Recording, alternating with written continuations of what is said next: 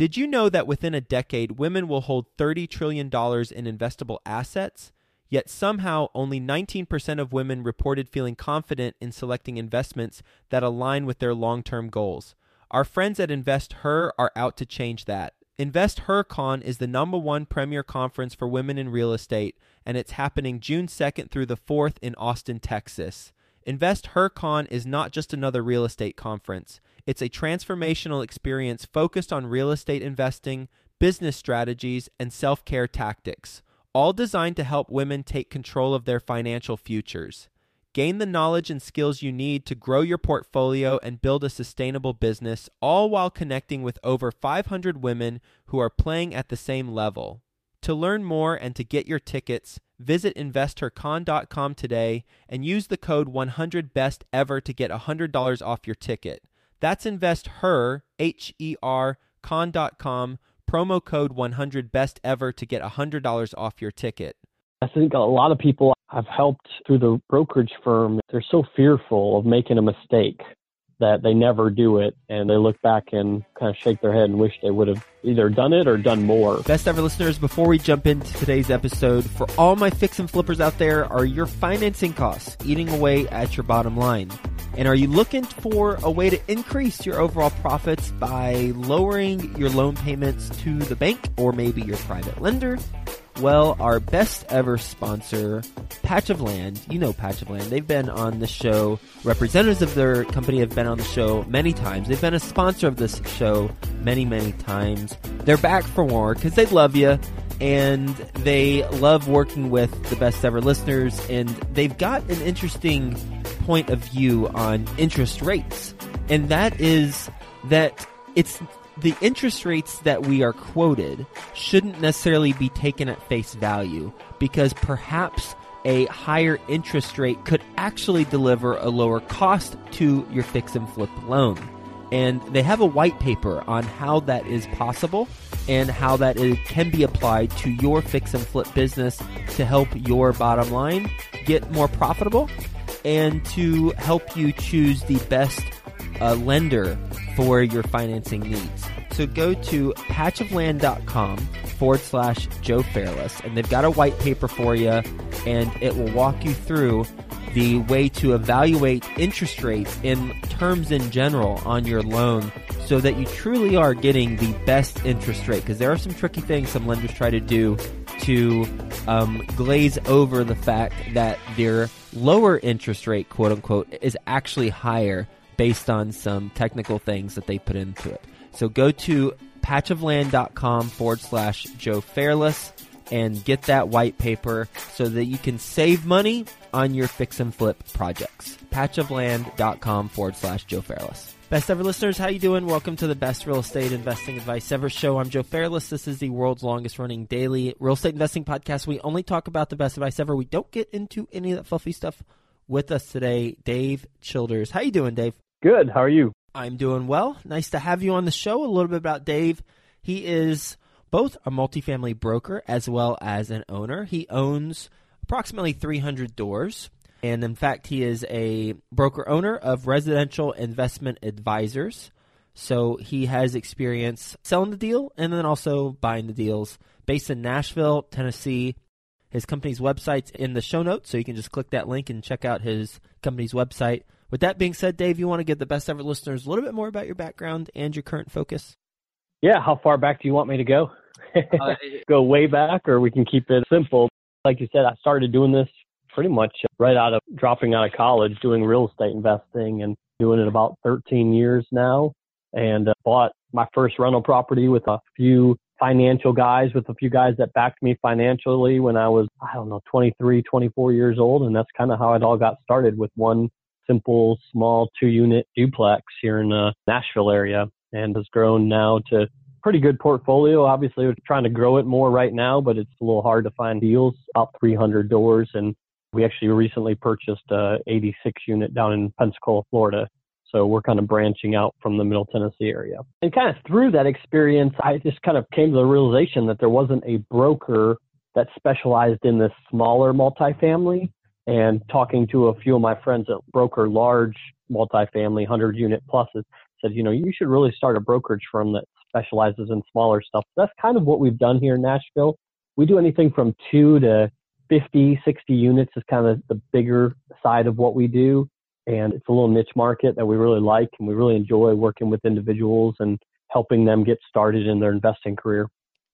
And what type of properties do you buy?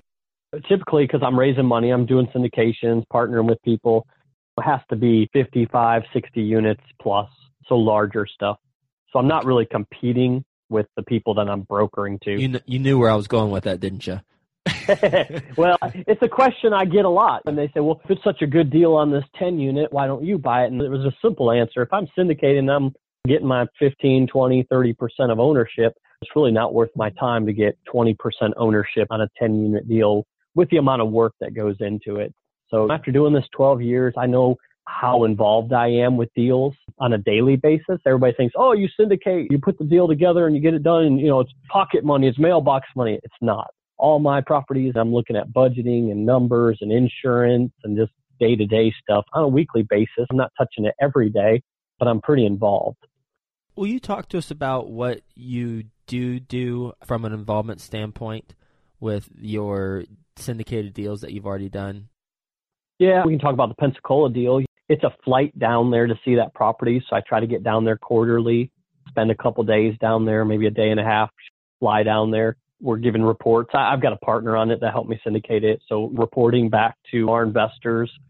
That property had aluminum wiring, so we're having to work with the lender and the property management, electrical companies, and getting the aluminum wiring fix done, which is a pretty large job in itself. How much does that cost? And then just making $140,000 for 86 units. So what's that, about $1,500 a door? Not cheap. Not cheap. You obviously knew that going into it, though. I did. The deal still made sense even after that cost. Trying to restructure that deal, trying to take it to another place. So we're renovating. We renovated 830 of the 86 this year. So just all those daily things that you're dealing with, vacancy levels, making sure you're staying at a certain vacancy. Do we need to run a special this month? My big thing I've been doing a lot, and I've talked about on other podcasts, is using Facebook advertising, mostly in these smaller markets. And so I'll actually sit down with the manager and kind of show her how to do some Facebook advertising to bring people in. Mm-hmm. When you go down to Pensacola to visit your 86 units and you're there for a day and a half, what are you doing there? Walking vacants, riding around the property on a golf cart, looking at things I look at. So let's stop right there. When I started doing this, my next deal after those couple of duplexes I bought a 114 unit complex here in Nashville area. And that is when the economy tanked. So I pretty much became an owner daily manager on that property. And we were broke. It's a very long story. I don't want to get into it, but I was there every day. So I learned how to manage a property as an owner. And I tell people I did everything from clean carpets to paint walls, pick up trash, whatever I had to do. So having that experience and going on site to a complex, I've actually done it. So I kind of know what to look for. So yeah, when I'm there in Pensacola, I'm driving the parking lot, just thinking like a tenant would, looking at just improvements we can make. Can we move that dumpster for curb appeal appearance? Do we need to paint that fence? Or do we have a model set up? Do we have make-readies ready to be rented today? Where are we at in the process of renovating the next set of apartments? Are the front porches clean? Is the curb appeal paperwork in place? All those kinds of things. And how much of that is the property manager responsibility, and how much of it do you feel that you really need to take charge in doing?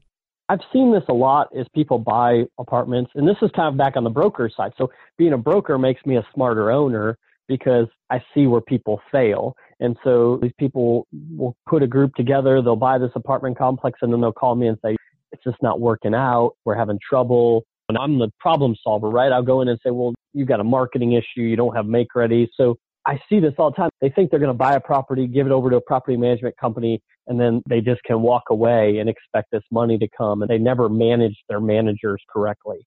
So I think that's part of it, is the accountability and just building a rapport, building a friendship, letting your manager know what direction you want to take a property.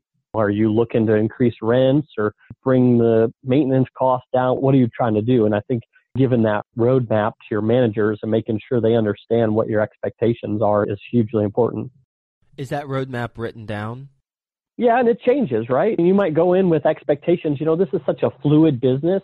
You can go in there with a game plan day one, and it's going to change based on tenants moving out, economic things, switching managers quit, and you got to find a new one. You might have to re-explain their skill set versus the skill set of the previous manager might be different. So yeah, those are written down goals, but I think they're ever changing as well. Let's all pretend we closed on this 86 units in Pensacola. What are your immediate steps? You just got done closing the deal. What are your immediate steps? Oh, let's see on that one. Within the first 30 days, I'm probably going to get down there and maybe even 2 weeks and again, make sure everything's moving forward in the direction I want it to go. And so with a property management company, there's going to be things that you have to flesh out: accounts, utility bonds, insurance, all those kinds of things.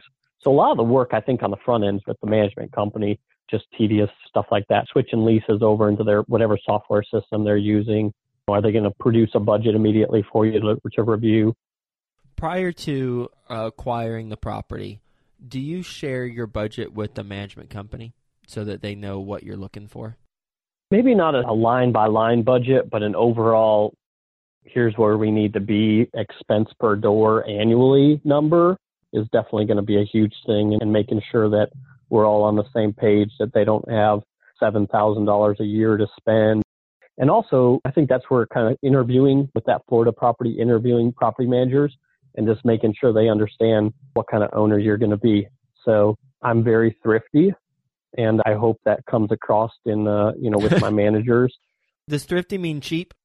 No, thrifty doesn't mean cheap, but when I get to a property and there's more marketing material and signage that hasn't ever come out of a box and I'm paying for it, yeah, I'm going to make sure that stuff gets returned. Mm-hmm. So there's so many grassroots type of advertisings that you can do today and save yourself money that I don't think you have to have huge marketing budgets.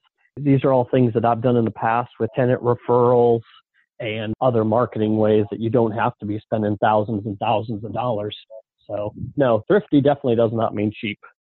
Since you call yourself thrifty, it surprises me that you don't provide them an itemized budget, because then they would know exactly where you're looking to spend in each item. So how can we choose not to do that? Well, the property managers are going to know more than you do, essentially. I meet a lot of owners that think that they're going to know more than myself sometimes, or know more than a property management company on how to run something. So honestly, putting a budget together is a lot of work. I had a preliminary budget, but their numbers are still going to be what they want it to be. What's been a challenge on a deal that you've done? Can you talk to us about it? Yeah, I've got one deal that's still 2 years into it.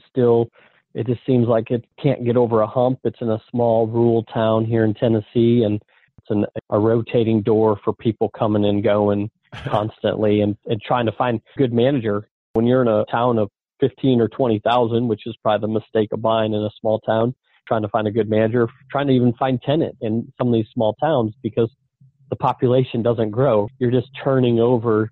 Their tenants are hopping from one complex to another constantly. So that's something. I just had a call with a friend, and he said, that's best advice is never to buy in a town less than 100,000. Okay, I understand that principle now after owning something in a small town, but I tell them what I paid per door, and it's like, oh, okay, well, I see 18,000, 19,000 a door, and okay, I understand why you bought it now. Is the ROI worth the effort? Because it sounds like you're having to spend a lot more time on it compared to buying something in a larger city in the future that you might not have much time on, but might not make as much. Yeah, I think we have 3 vacant right now to 56. So we're to a point now. If we can get 6 months under our belt on that one, there's definitely a play to refinance, pull all of our capital back out, get good Freddie Mac financing on it, and not have any cash in the deal. So that's the play on that one. And cross my fingers, we're 6 months away from that happening. When you look at a deal, what are some of the things that you look for before you say, okay, yep, this is the type of deal I want?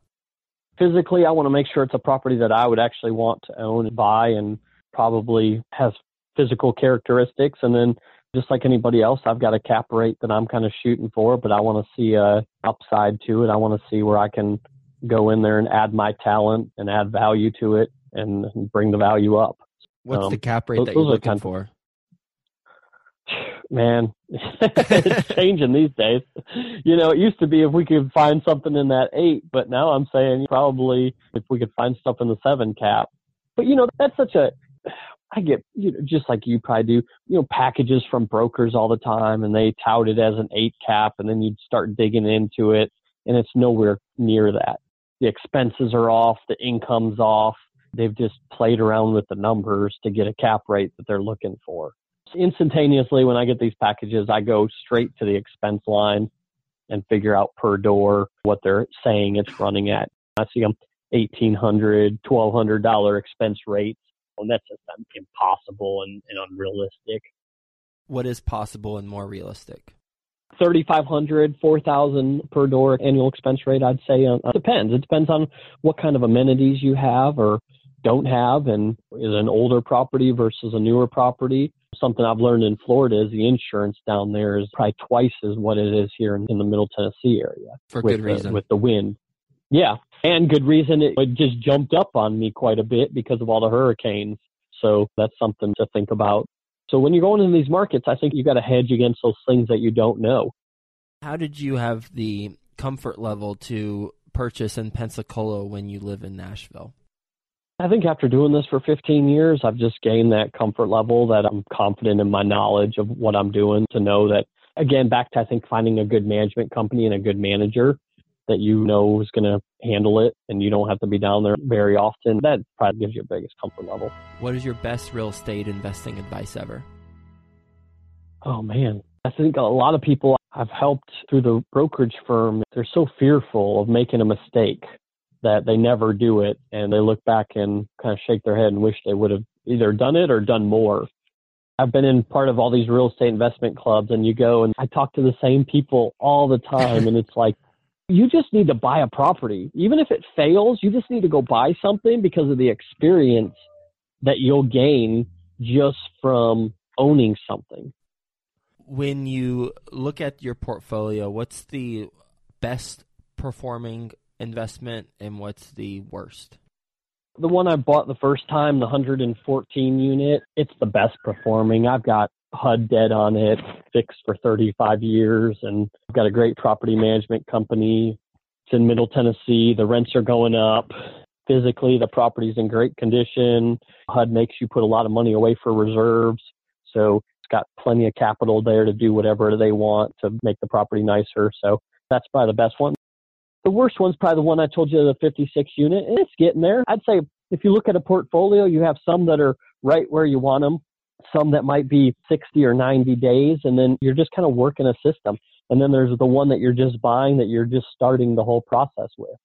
Back to the portfolio, last year I went through and kind of cleaned up. I had some smaller properties, and I looked at them on a time basis. I'm spending an hour a week on this 2-unit property that I own a third of. We need to sell that one and get it off and focus on the bigger stuff. And so I went through last year and refinanced pretty much everything I owned, sold off the things that were taking a lot of my time, moved that capital into bigger projects, and just sat back and kind of redid everything that I owned. Some of it I had owned. One of them was the first property I ever bought with my partners 12 or 13 years ago. I didn't want to sell it because it was my first property, but then just looking at the time I spent on it, it was a time waste for me by this point. Did you just sell your ownership, or did the whole property sell? The whole property sold. We just decided to dissolve the partnership. There was 3 of us in there, and kind of back to where I started. My job was to manage those properties. The guys put the money up. We all got the loans for these 6. They're just 6 duplexes, probably $1 million portfolio. But there was a lot of equity too. I mean, there was a couple $100,000 worth of equity that we had in those. All of us kind of wanted to go our separate ways and break that up. And for me, I was managing them and spending all this time. And again, back to only owning a third of this $150,000 property, it didn't make sense for me anymore. You ready for the best ever lightning round?